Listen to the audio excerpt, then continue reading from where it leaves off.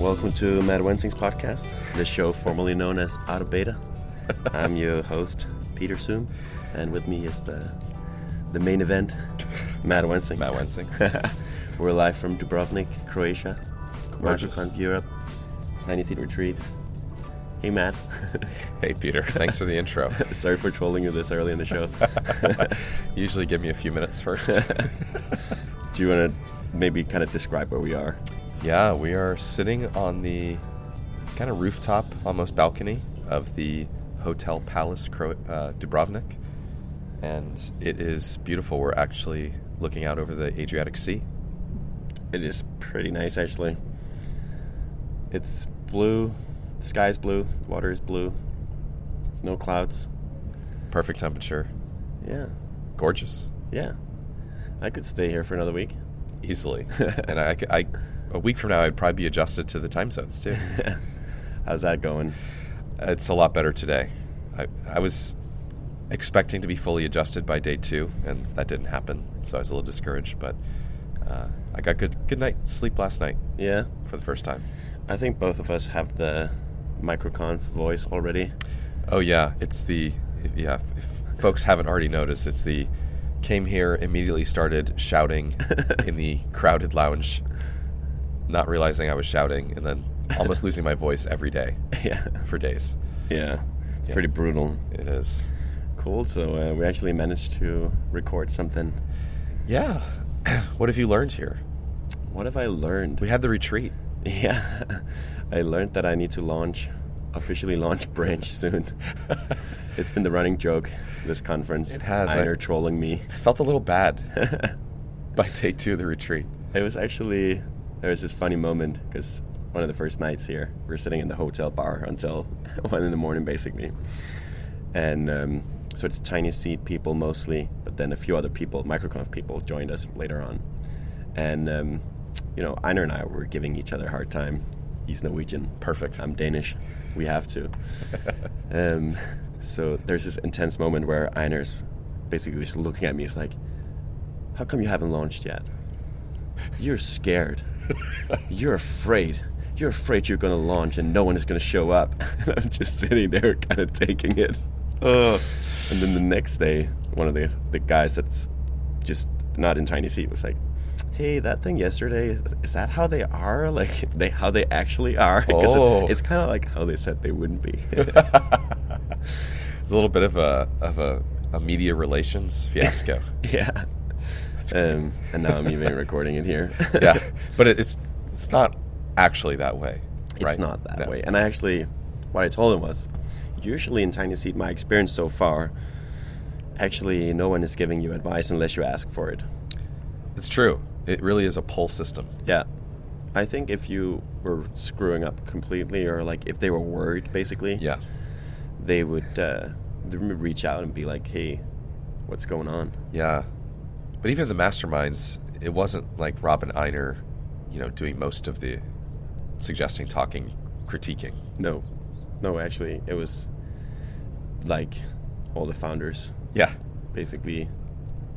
Yeah, do you want to describe how the masterminds works? Because I think people were interested in hearing about it. Yeah. So the first day, both days, we had a few hours where we would have these mastermind sessions. And masterminds are a totally new concept for me because I never did one before TinySeed. But so this is actually my first time doing one in person.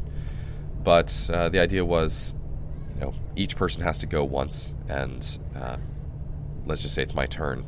Basically, I sit there and present what I'm thinking, present a problem, and then people just start asking questions. And I think the quality of it is really determined by the quality of the questions that get asked.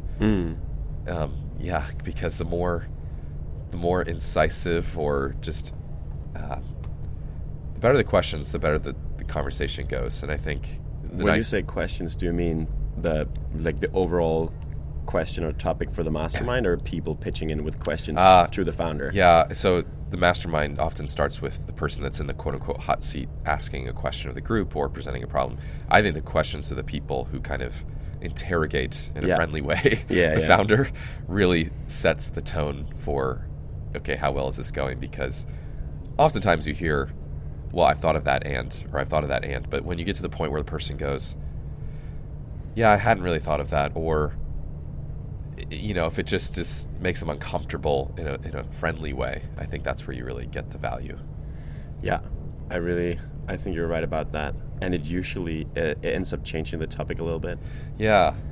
I know me and Andy, one of the other founders, we basically we didn't exactly know what to talk about. I think I talked about this on this podcast after the Minneapolis retreat. Right. And I was afraid of having a weak mastermind, basically, because I didn't have a clear thing that I wanted people's feedback on. So actually, both of us, we just kind of gave an update. Yeah. And people started diving in, and it ended up becoming super valuable. I think both Andy and I were both we got a lot of takeaways, and we're just basically want to get back to work after the mastermind. Yeah, that was good.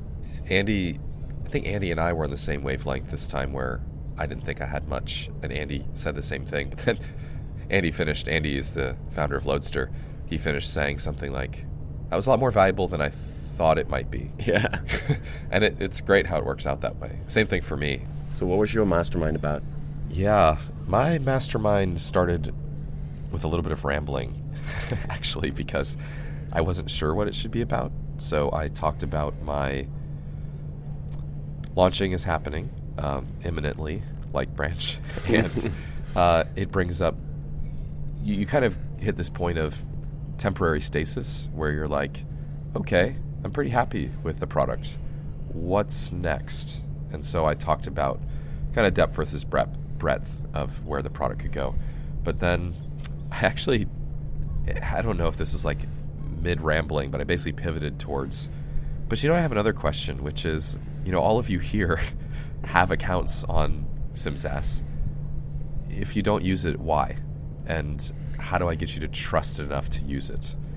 And that really suddenly exploded the conversation, I feel like. Yeah. Because it made it personal. Not that I was trying to put anybody in their own hot seat, so to speak, or interrogate them, but it was tell me why. Right? And that was really valuable. I came away with a pretty big decision, and I ran it by Einar afterwards and a few other folks. And the new pitch for SimSAS is now a little bit more like Bench, if folks are familiar, which is for bookkeeping and accounting services, where you have a product that's the centerpiece of the service, and it delivers most of the value, but there's always an element of human touch. Yeah. And I really think I need to do that.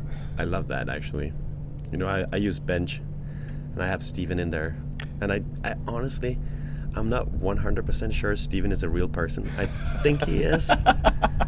Because my previous person was let go or something like that, or he moved on. Yeah. And then he kind of introduced me to Steven, which was now the new guy. And I almost, for a minute, I thought, I wonder if they just do this. They just spotted me. Yeah. But actually, it feels really good to have someone, and they, a person attached, or a face. Yeah. What's really weird is they did the same thing to me with a replacement person. But it just adds that element of I think a financial planning product, which is what SimSAS is, it's just very hard to really eat all of that with software. To use a Mark Andreessen phrase, it's the software creates forecast beg for interpretation and application. And pretty much every founder that I've engaged with through SimSAS has wanted or needed some kind of touch in terms of intercom or email or even phone calls. And I think once they get that, it's tremendously sticky and has this value that's just exponentially higher than just the product only. So part of me here is going, okay, but how do I commit to that, right? How do I let myself build a company that has services as a core element? But I'm not against that, because I really think that's customer development too. Yeah. When you did your when you helped me set up my Q4 modeling in SimSAS, I told you on the call, I talking to you, I care more about that than the actual tool. Talking to you about talking through all these things and getting it in the tool. basically the human touch is really important for me, and I'm really enjoying what we're doing right now. And you're like, yeah, but you wouldn't pay for this, right?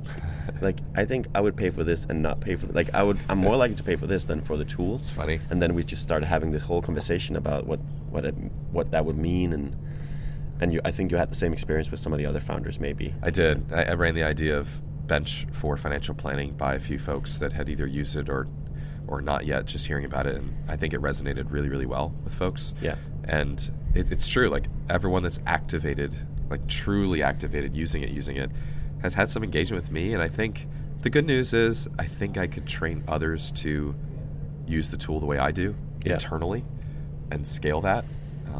So I'm excited. I think actually it speeds things up because there's a bunch of stuff that I do with the software that I was thinking, okay, before I launch, I need to create all these videos and productize all of that. And I think actually I'm just going to say, no, like the paid version comes with some amount of touch. Yeah. And like over time, I'll create more software. You'll find Steven, your version of Steven. My version of Steven. Hey, did they recently let your other person go? Yeah. Did they? Is that a thing they do? Oh, no. I wasn't joking. Yeah, but It happens. I wonder if that's something they do after like 4 months, then they let the person go. It was after just a little while. And it's either a lot of rotation or it's churn or it's intentional botting. It made me feel like there was a real person, but it also made me a little suspicious. Yeah. Now I'm really curious how they do that. There's some lower cost. Right? Well, that's the thing I'm wondering is I don't know Bench's numbers, but I know they've raised venture capital. I do kind of wonder if the unit economics work out for them when they're only charging $130 a month or so. Yeah. It feels underpriced in a way, but I love the value, so I'm going to keep paying. But yeah. Anyway, that was what I got out of my mastermind, and it was really great. How about you? Yeah, for me, as I said, like I kind of just started out with an update where I'm at, kind of what my plan is. I think I've been talking about this for this retreat. The thing is, in the beginning of TinySeed, there's a lot of things you want to do, and there's a lot, like you want to basically talk, you want to make sure you talk your whole business through with everyone, and you want to get their input, and you want to get their ideas, and you want to basically validate what you have and create a plan. And that's what Minneapolis was for me. I basically brought up all the opportunities I had, and they're like, what do you guys think? Like, what's the next step? Like, what should I focus my time on? And since then, I've been pretty much like heads deep into executing mode, and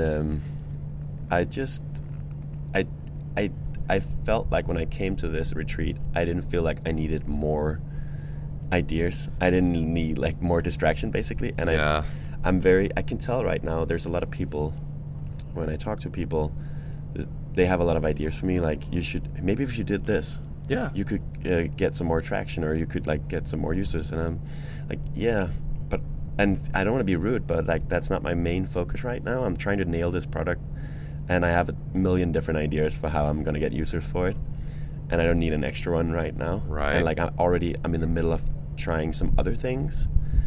So I was kind of a little bit skeptical coming into my mastermind. So the thing I kind of pivoted towards was my pricing. And I think we had a really interesting discussion about how to price this thing. Yeah.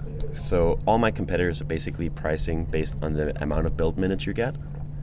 And I really don't like the concept of build minutes. Yeah. It's commoditized. Like, it sounds like commoditization. Yeah. And it sounds like, a phone company or... Yeah, kilowatt hours. Yeah, exactly. And it's not great. And when talking to agency owners especially, they're like, I don't know how many build minutes I need. I mean, I know how many developers I have. I know how many projects I do every month. But I have no idea how many build minutes that means. Right. And then the other part of it for me was like, and I tweeted about this the other day, I think I tweeted something like, so if your CI/CD provider is charging based on the amount of build minutes you get, do you feel like they're incentivized to speed up your builds or slow down your builds? So it's a very leading question, obviously. But it's interesting. It just feels kind of wrong to me. Like, why would, ideally builds would be really fast. Yeah. So then I think Einar said this, like you buy these new servers and you make everything twice as fast and you make half the money. Yeah. That's not what you want to do. No.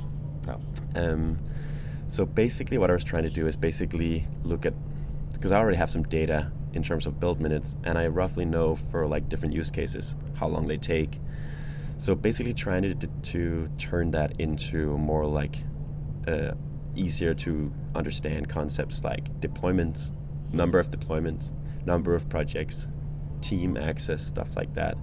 And actually that's just kind of like a proxy for the build minutes. Right. But they're things that your customer segment understands more natively. And sort of like slightly more value-based also, feel like. Yeah.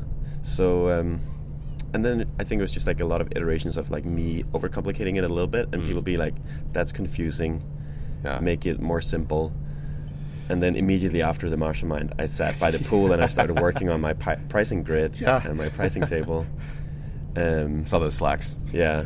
And every time I posted a screenshot, it's like, it's still complicated. Make it more simple. Yeah. I think you had a tilde in one of those iterations. Yeah. Actually, roughly this, which I thought was a placeholder anyway. But the point was you were working with some soft clay. Yeah. Yeah. So I'm curious on the build minutes for incumbents or existing CI/CD solutions. Do you get to choose the server type? Yeah, some of them you do. Okay. They're usually charged. There is Semaphore as one CI/CD provider. There's a big plane flying over our heads right now. Yep, we really are outside. Yep. So Semaphore, they charge per second. So build seconds, basically. But then you pick the server. So it's almost like, the way I see it, it's like a nice layer on top of AWS or something like that. Right. And I feel like it's almost like, why don't I just like pay AWS? Yeah, I see. And then with other tools like Circle CI, it's more about concurrency. CodeShip, they're the same thing, concurrency. So, and that's really that's something I want to look into as well. Okay. Yeah, in some sense, if you take away the having to make the decision about speed versus minutes versus server types and all that, and you're fully aligned on, we're going to make this as fast as possible. Yeah. Then you can really just focus on delivering value on maybe different dimensions, which helps with, in some sense, beyond being super aligned with your customer. It's kind of harder to compare, which is not a bad thing. Meaning maybe it's a little more disruptive or leading that way, which is good. Yeah. I mean, it would be a really bad situation if people are asking me, how do I cache my builds in Branch? And I'm like, let me see. I'll put you on hold for a minute and I'll get back to you. It's like, I mean, people should be able to cache their builds, and I should be happy that they're running faster. That's cool. I want to align those incentives. That's smart. Yeah. Cool. So your mastermind was also more productive maybe than you thought, or? It was more tactical than I thought it would be. Yeah. Like, it ended up... Which was good because you're kind of saturated on strategy. Yeah. I didn't need more input, top of the funnel strategy. Here's big picture, guys. Yeah. Right. Exactly. I didn't need that kind of distraction right now, basically. Yeah. But it actually helped you execute. Yeah. Which is great. And I know we're both excited about getting back to execution. Post-conference. Yeah, totally. So what's up with SimSaaS? Do you want to do the quick manager thing? I'm going to sprint to the finish, no pun intended. I will come back to the desk on Monday. I'm doing a little bit of work while listening to talks, full disclosure, but it's because I've done nothing in about a week. So, but I think I want to get so I have a few performance things to look at. I'm not super worried about those. I've actually decided that I can just have the simulator be a little less aggressive and probably solve my performance concerns in the short term. I can also throw a few more workers at it, and then I want to get a pricing tier thing up right inside the app. Say here's the tiers. Especially now that I'm talking about services, I really want to see if I can go live with if you pay for this is what you get, and actually have a time element in there. But I may not get there. But regardless, I'm going to be pushing this thing out by Halloween is the goal.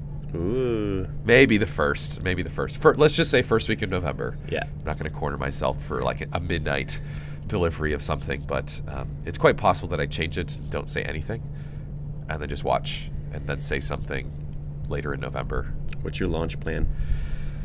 Launch plan is coming together. I'm working on, kind of in the manager zone now, so I'm working on what is it called? The dinner party strategy for email onboarding. Val Geisler. Yeah, Val Geisler's list of emails that you should send out. So I'm having a friend help me with those, which is great. So I would like to have that minimal set of 3 or 4 emails that get sent out. And I think that'll be a November campaign. I don't think I'm going to do it all on the 1st or 2nd or 3rd of November. So I want to get that implemented for onboarding emails and activation emails. And then quietly launch, meaning take the request access and replace it with a create account button and don't tell anyone. Yeah. And then just watch and see, and then just roll out more and more stuff. And probably my birthday is the 11th of November, so maybe I'll be feeling really happy by then and say, now I'll send out this email to I've got 2 lists, right? One is about 100 and something people that filled out the survey, which is cool. Then I've got 705 now on the mailing list. That's pretty good. Pretty good. So probably the 100 first to say, hey, you requested access. Thank you for filling this out. Maybe even personalize those to some extent. I could probably personalize 100 emails. That wouldn't be bad. Spend a day on it, and then check out Superhuman. Yeah, I should check out Superhuman. I really should, and then send out to those 700 or so. Yeah, and then I think it's rinse, wash, repeat from there. Up and to the right. Up and to the right. I hope I've got a plan. Awesome. So yeah, it's good. I'm excited. I'm exactly the same place actually. So I announced Branch on Twitter almost a year ago. It was on November 8th. Basically like, hey, I'm working on this thing. I had a very early prototype that I had a screencast for, and then I had the manifesto thing. It was kind of like, the 2018 thing to do. Yeah, Derek. Yep. And Ben, they all had, that's what I told Ben at MicroConf. I basically did the same thing as you guys, like the manifesto thing. I think the only thing I didn't get right is I didn't bash Slack in my manifesto. That's right. That was the theme. Yeah. That was the sub-theme. Yeah. So yeah, I need to launch this thing. Let's do it. Yeah, let's do it, man. And I kind of want to do it before November 8th. Just be cool to be like, hey, about a year ago I did this thing. Or I said I would do this thing, and then I did it. Yeah. Actually, I want to kind of try to slow launch it this week, actually. And I had this long list of things I needed to do before the launch. And basically, I was trying to work my way through this list. But so far, the only thing I've been doing is just taking things off the list. Nice. I hadn't. I'm building a new website, and I hadn't implemented the whole middle part of it with the features and stuff. Yeah. And I was like, I need to build that before I launch. And then I was like, well, maybe I just launch a really small, short website, and then just add the other sections later on. Yeah. And then another thing was I need all these other pages on the manifesto page and the terms of service and all these different pages you need for just as the basic website. I was like, well, actually I could launch without that. And it kind of came down to, as long as the GitHub, Bitbucket, and GitLab sign-up buttons are on the website. Right. Yep. That's actually all I need. Yep. It's a real test of, there's make it work and make it better. Yeah. And you're shifting everything to be really clear about if this is a make it work or make it better, and everything you mentioned so far is kind of a make it better. Yeah. It's sort of like Ernest Hemingway, right? I'm sort of like the Ernest Hemingway of CI/CD, where he was writing a chapter, and then he would do 1 or 2 sentences of the next chapter before he stopped working that day.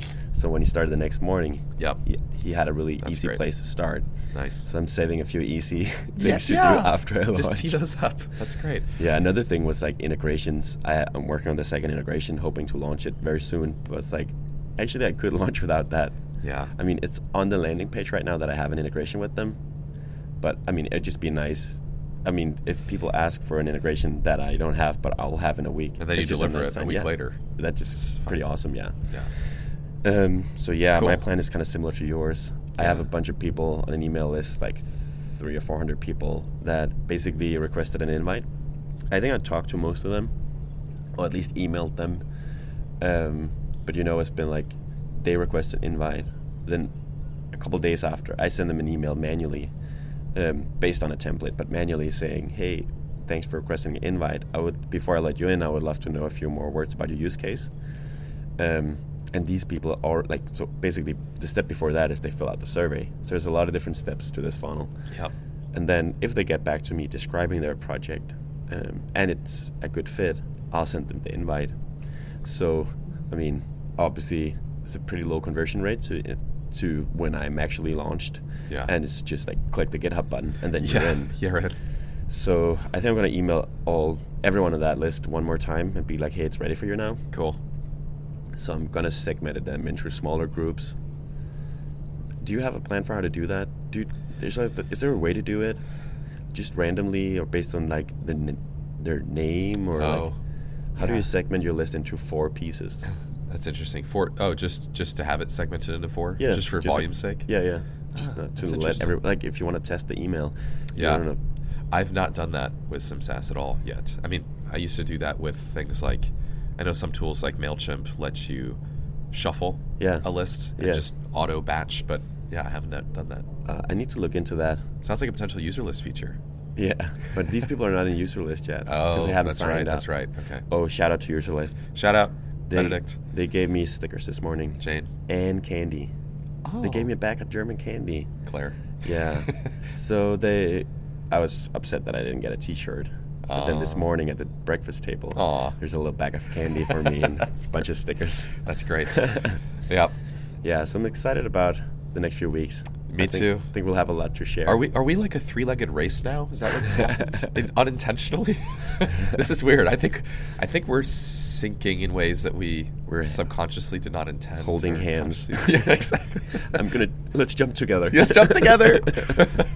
Perfect. Yeah. All right, Peter. Is that our first in-person pod, you think?